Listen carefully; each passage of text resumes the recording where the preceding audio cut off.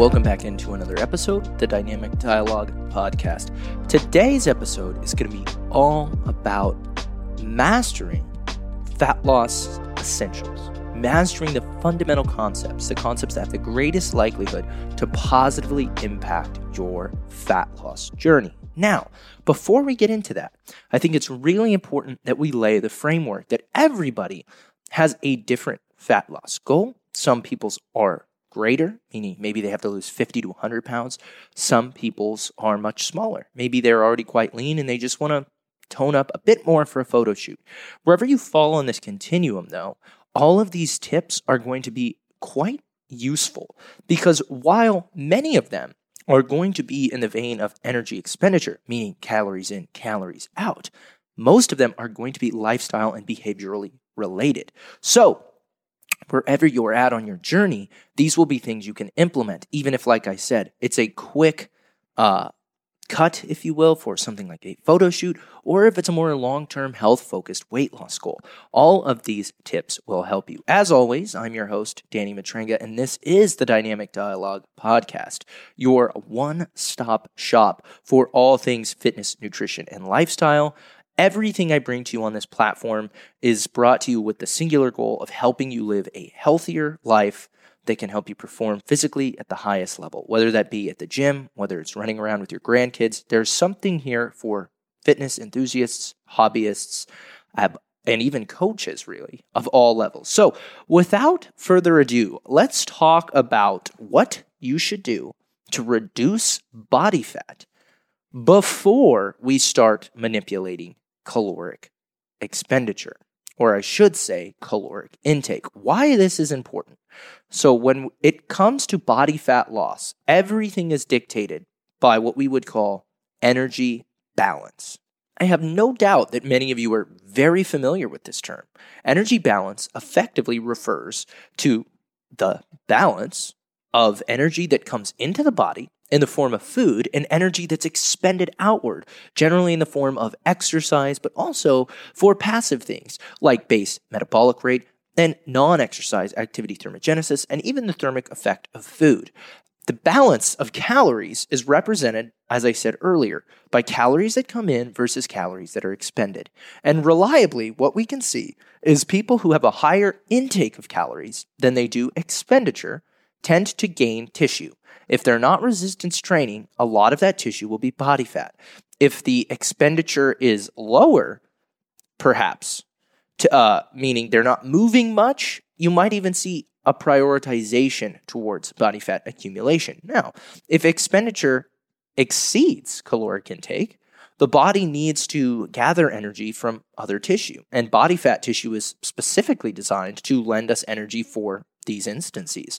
So if you're burning more than you're taking in, a lot of times your body will simply prioritize stored fat. And if you do that long enough, you can see a marked change in your physique. You'll actually start to trim up. That's energy balance effectively in a nutshell. But I think the fitness industry has done us a great service and disservice all at the same time by consistently parroting the phrase calorie deficit, calorie deficit, calorie deficit.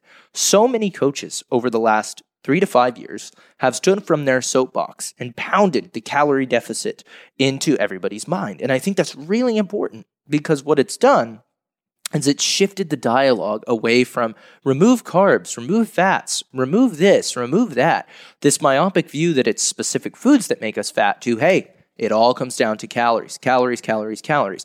And in this constant reiteration, borderline regurgitation, we've really pounded this idea home deep, deep, deep into people's minds. However, and this is something that I see functionally quite a bit in coaching, we may have pushed it a bit too far in neglecting some of the other factors that can play a role in energy balance and in adherence to the diet. So people think the first and only option they have if their fat loss stalls or if it's not going as quickly as they would like is to continue to reduce calories. That's where we get a little tricky, particularly with smaller women. So, and the reason I bring this up is because many of the clients that I work with are women who are between 5'2" and 5'5", between a weight of about 120 and 150 pounds, who want to lose a little bit of body fat and change the way their physique looks. But when they come to me, they've been eating about 1,100 calories, or so they say. There's always margin for error. There's always accounting issues. Many times people are eating or drinking much more than they say they are, particularly young women in their early 20s. They tend to pack on a lot of calories from alcohol that they don't even talk about, but that's neither here nor there. If somebody comes to you and they're already eating reduced number, a lower number of calories, you're kind of stuck because you go, well, if we simply look at the energy balance equation to get you to lose body fat, what we need to do is reduce your calories. Like, that is the methodological, mechanistic way in which we can make this happen. But here's the problem.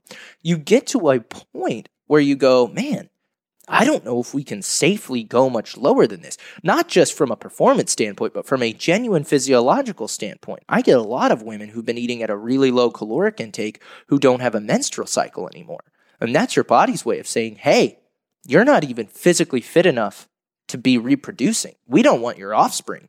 Something's wrong here. You are malnourished. Like, we got to cut this system off, this reproductive system off, because it's taking more energy than you have. And quite frankly, I don't want to waste it on offspring that might be weakened because of your nutritional deficiencies. Like, straight up, your body does not. We are an evolutionary organism. We're the prime example of what happens when you evolve.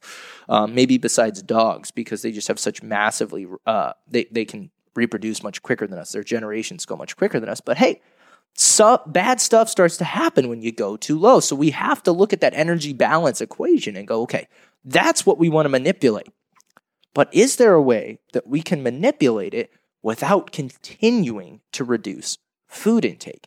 And there actually are a lot of ways in which we can positively impact that energy balance equation, particularly for fat loss, because that's what we're going to talk about today, using lifestyle and behavioral techniques that won't really impact your food directly or your intake directly. The first of these things is, of course, going to be movement. As we diet down, we tend to see reductions in calorie expenditure. A lot of people for a long time attributed this to something called metabolic damage. Now, the problem with the term damage is damage denotes that something is broken. And one of the other problems is a lot of things that are damaged are irreparably damaged, meaning if you hear the term you have, or somebody tells you, a coach tells you, you have metabolic damage from eating too little calories for too long, people get this ideology that their metabolism is broken. The good news is the metabolism is highly elastic, plastic, if you will, very responsive to manipulation, and it's very quick to return to form if you go back to maintenance calories for long enough. If you've been absolutely starving yourself, that could take more than a year. But if you've been dieting normally, that's where we introduce things like diet breaks or refeeds. Now, the whole reason I'm bringing up movement here, like I said, for many people, reducing calories is very tough, especially when you get low, especially when you're a smaller female. And we know that our body reduces something called NEAT as we diet longer and longer. NEAT is non-exercise activity thermogenesis. So the longer you're in a deficit, the longer that energy balance equation is shifted in favor of fat loss, your body starts to go, hey, if we're eating 1,400 calories and I need about 1,800, and so I'm in a 400 calorie deficit, and I don't love this. I'm not a huge fan of this, okay? We're losing body fat, but that's not my priority. That's her priority. That's the client's. That's what your mind wants, okay? You want to get lean. Your body never wants that. There's no evolutionary adaptation for most people to get leaner than a certain body fat percentage, especially not stage lean. So your body tends to push back a little bit. And one of the ways it does this is by reducing that non-exercise activity thermogenesis. And what that looks like, it looks like tapping your feet, right? It looks like walking around. It looks like a little shimmy here, a little shimmy there, maybe some activity. All of that stuff gets really reduced. You start to see worsened posture. People use less expenditure. They use less calories to maintain their posture. Things like fidgeting and tapping of the feet tend to reduce and stop. People tend to generally opt to do less walking around and become a little bit more lethargic. And one of the things that's quite interesting about this is when calories are reintroduced, a lot of those things just go right back to baseline. But one of the body's primary mechanisms when you're in a deficit is to clamp down on that NEAT. And so your options then become, hey, like I said, if your body wanted to be around 18, you're around 14, you're losing fat, it might reduce NEAT to get you closer to 14, to get you closer to saying, hey, I can survive around this 14 by reducing some of this frivolous movement. And your options then become, hey, do I reduce further and go down to 12, which I wouldn't recommend for almost anybody ever? Or can I bake some movement opportunity into my day? Non-exercise related, not meaning like, hey, I'm going to add an extra hour onto my workout, but maybe you take a 10-minute walk after each meal, which accumulates to say 30 to 40 minutes of extra walking a day to offset those passive reductions in NEAT. So that's one of the quote unquote lifestyle/behavioral modifications that every single one of us has access to that I think is really important not to overlook. Hey guys, just wanted to take a quick second to say thanks so much for listening to the podcast. And if you're finding value, it would mean the world to me if you would share it on your social media. Simply screenshot whatever platform you're listening to and share the episode to your Instagram story or share it to Facebook. But be sure to tag me so I can say thanks and we can chat it up about what you liked and how I can continue to improve.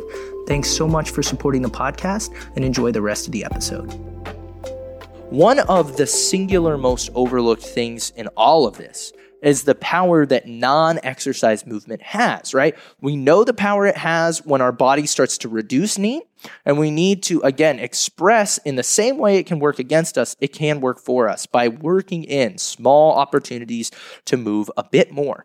Now, that would give you a greater caloric expenditure without reducing your caloric intake, which for a lot of people is a better option because after you get low enough, it becomes a battle of, man, this just sucks. And I always like to look at movement first. Can we work in more movement? I'll give you an example of how simple this can be. I've been eating ad libitum during quarantine. And that means I've been eating whatever I want, whenever I want. And I've been reliably losing body fat, which means I'm probably eating less than my caloric expenditure, right? I'm burning a lot and I'm eating less than I'm burning.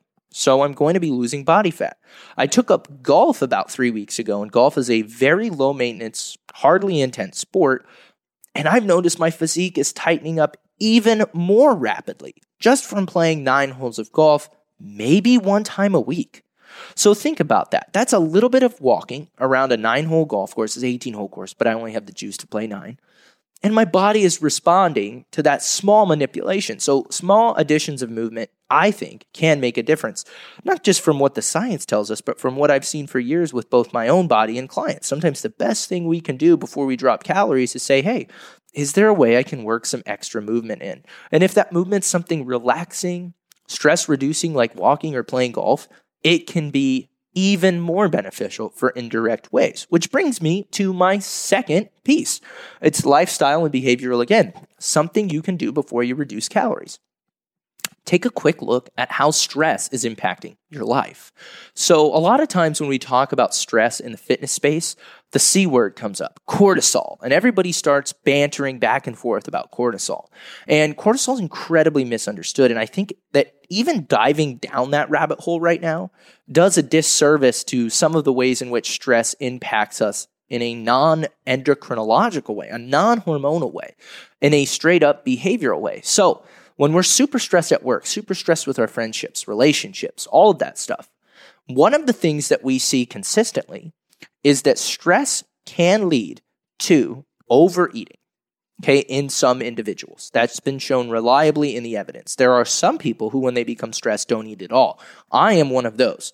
That's not very healthy either. However, many people tend to overeat when they are stressed, or they tend to utilize food as a mechanism to buffer stress.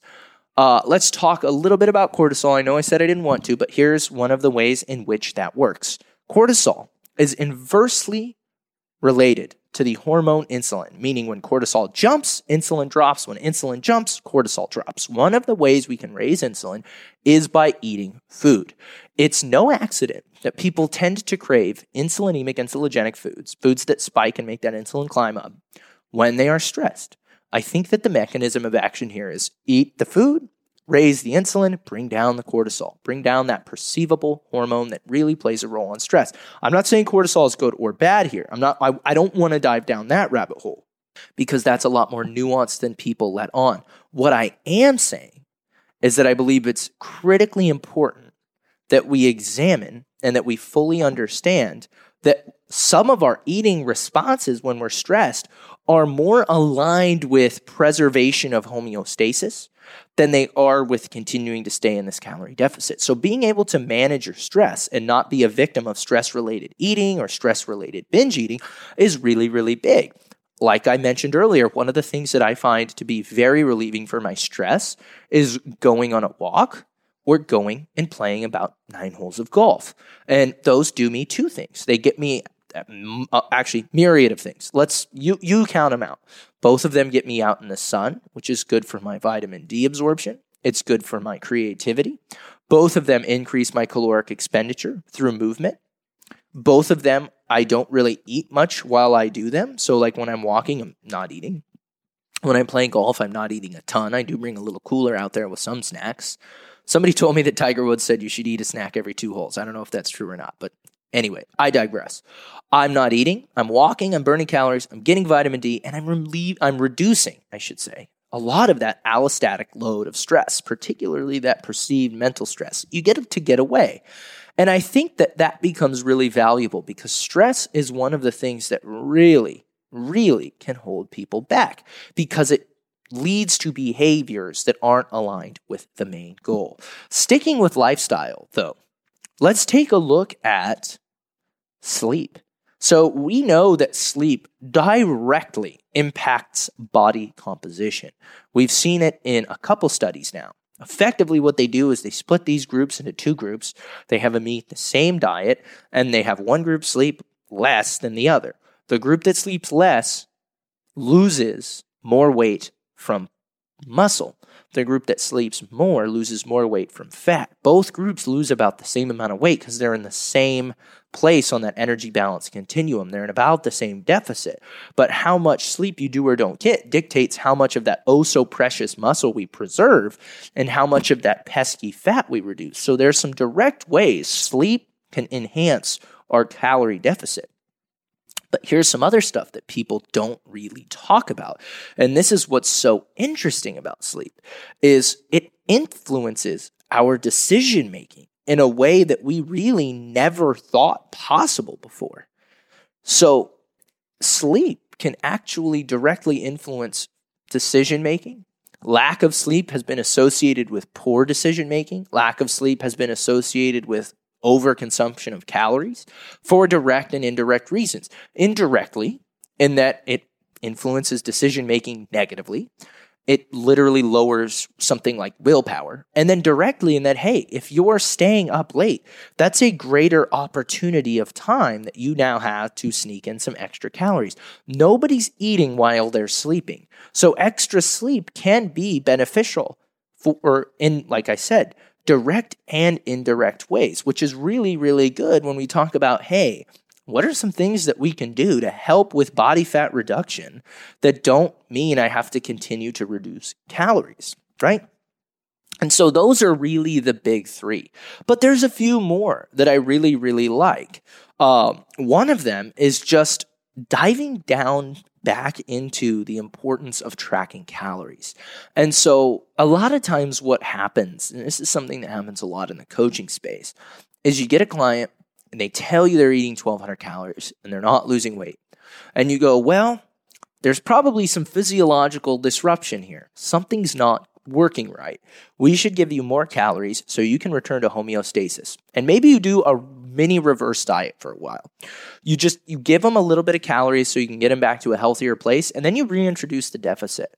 And something that's happened with some degree of reliability and consistency for me, especially with women, They're on about 12 to 1,500 calories from their previous coach. They come to me. I put them at 1,700. They're freaked out. They go, 1,700? I was eating 1,200 and gaining weight. And I go, look, okay, I need you to trust me. We want to get you back to a homeostatic base where we know you're physiologically healthy. Maybe we're looking to get that period back. Perhaps we're looking to increase those KPIs like strength, endurance, hypertrophy. We're looking to pull on a few different levers, fine-tune a few things before we put them back onto a lower calorie eating platform, right? We want to make sure they're healthy first. So we start with a reverse diet.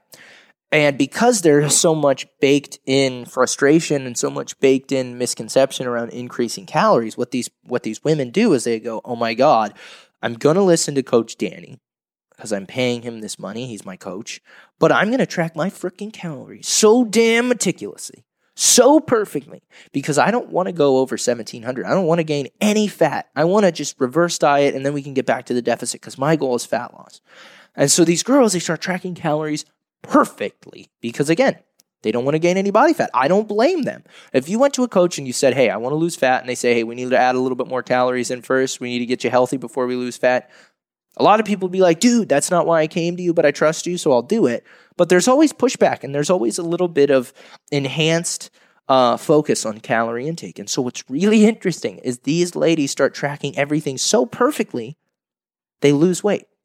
And how is that possible? Well, here's what I'll tell you. When they were eating, big time air quotes here, 1,200 calories, they weren't tracking shit.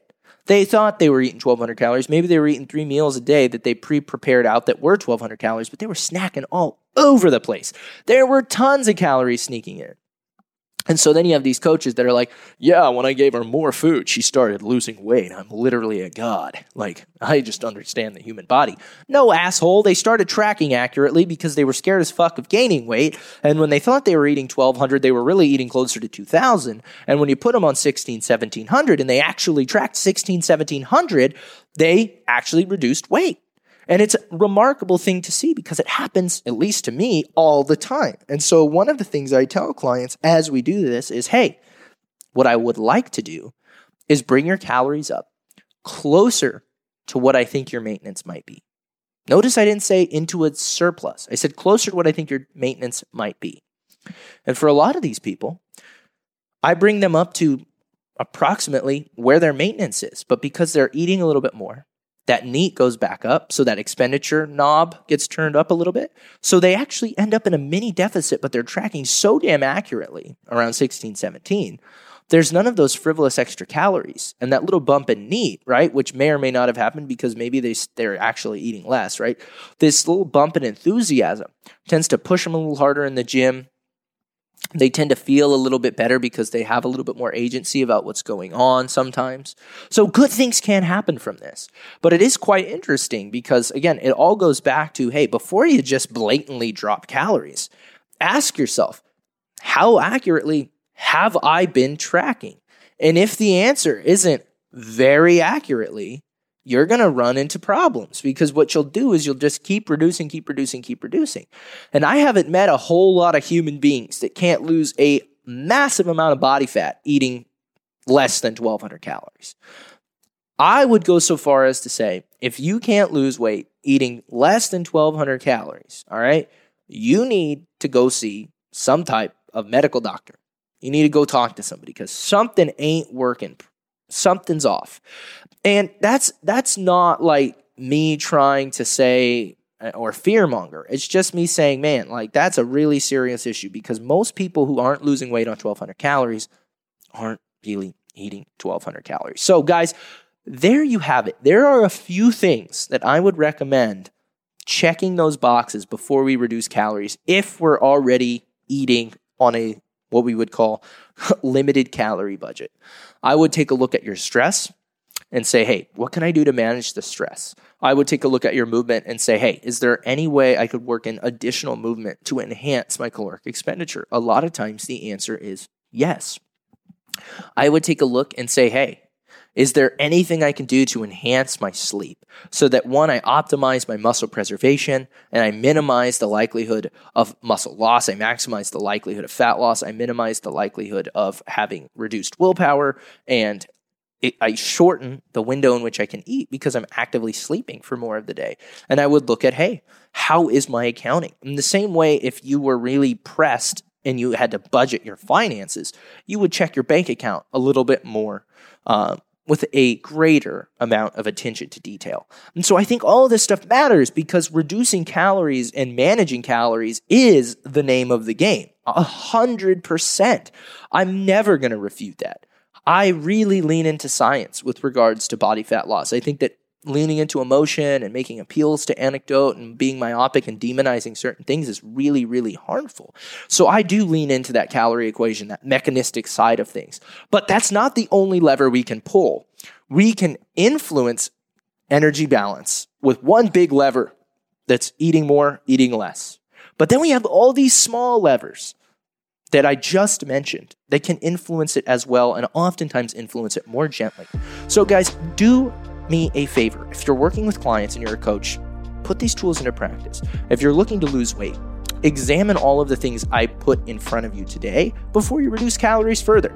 Don't be afraid to get a little creative and think outside the box. I hope you guys enjoyed this episode. I know I enjoy making them.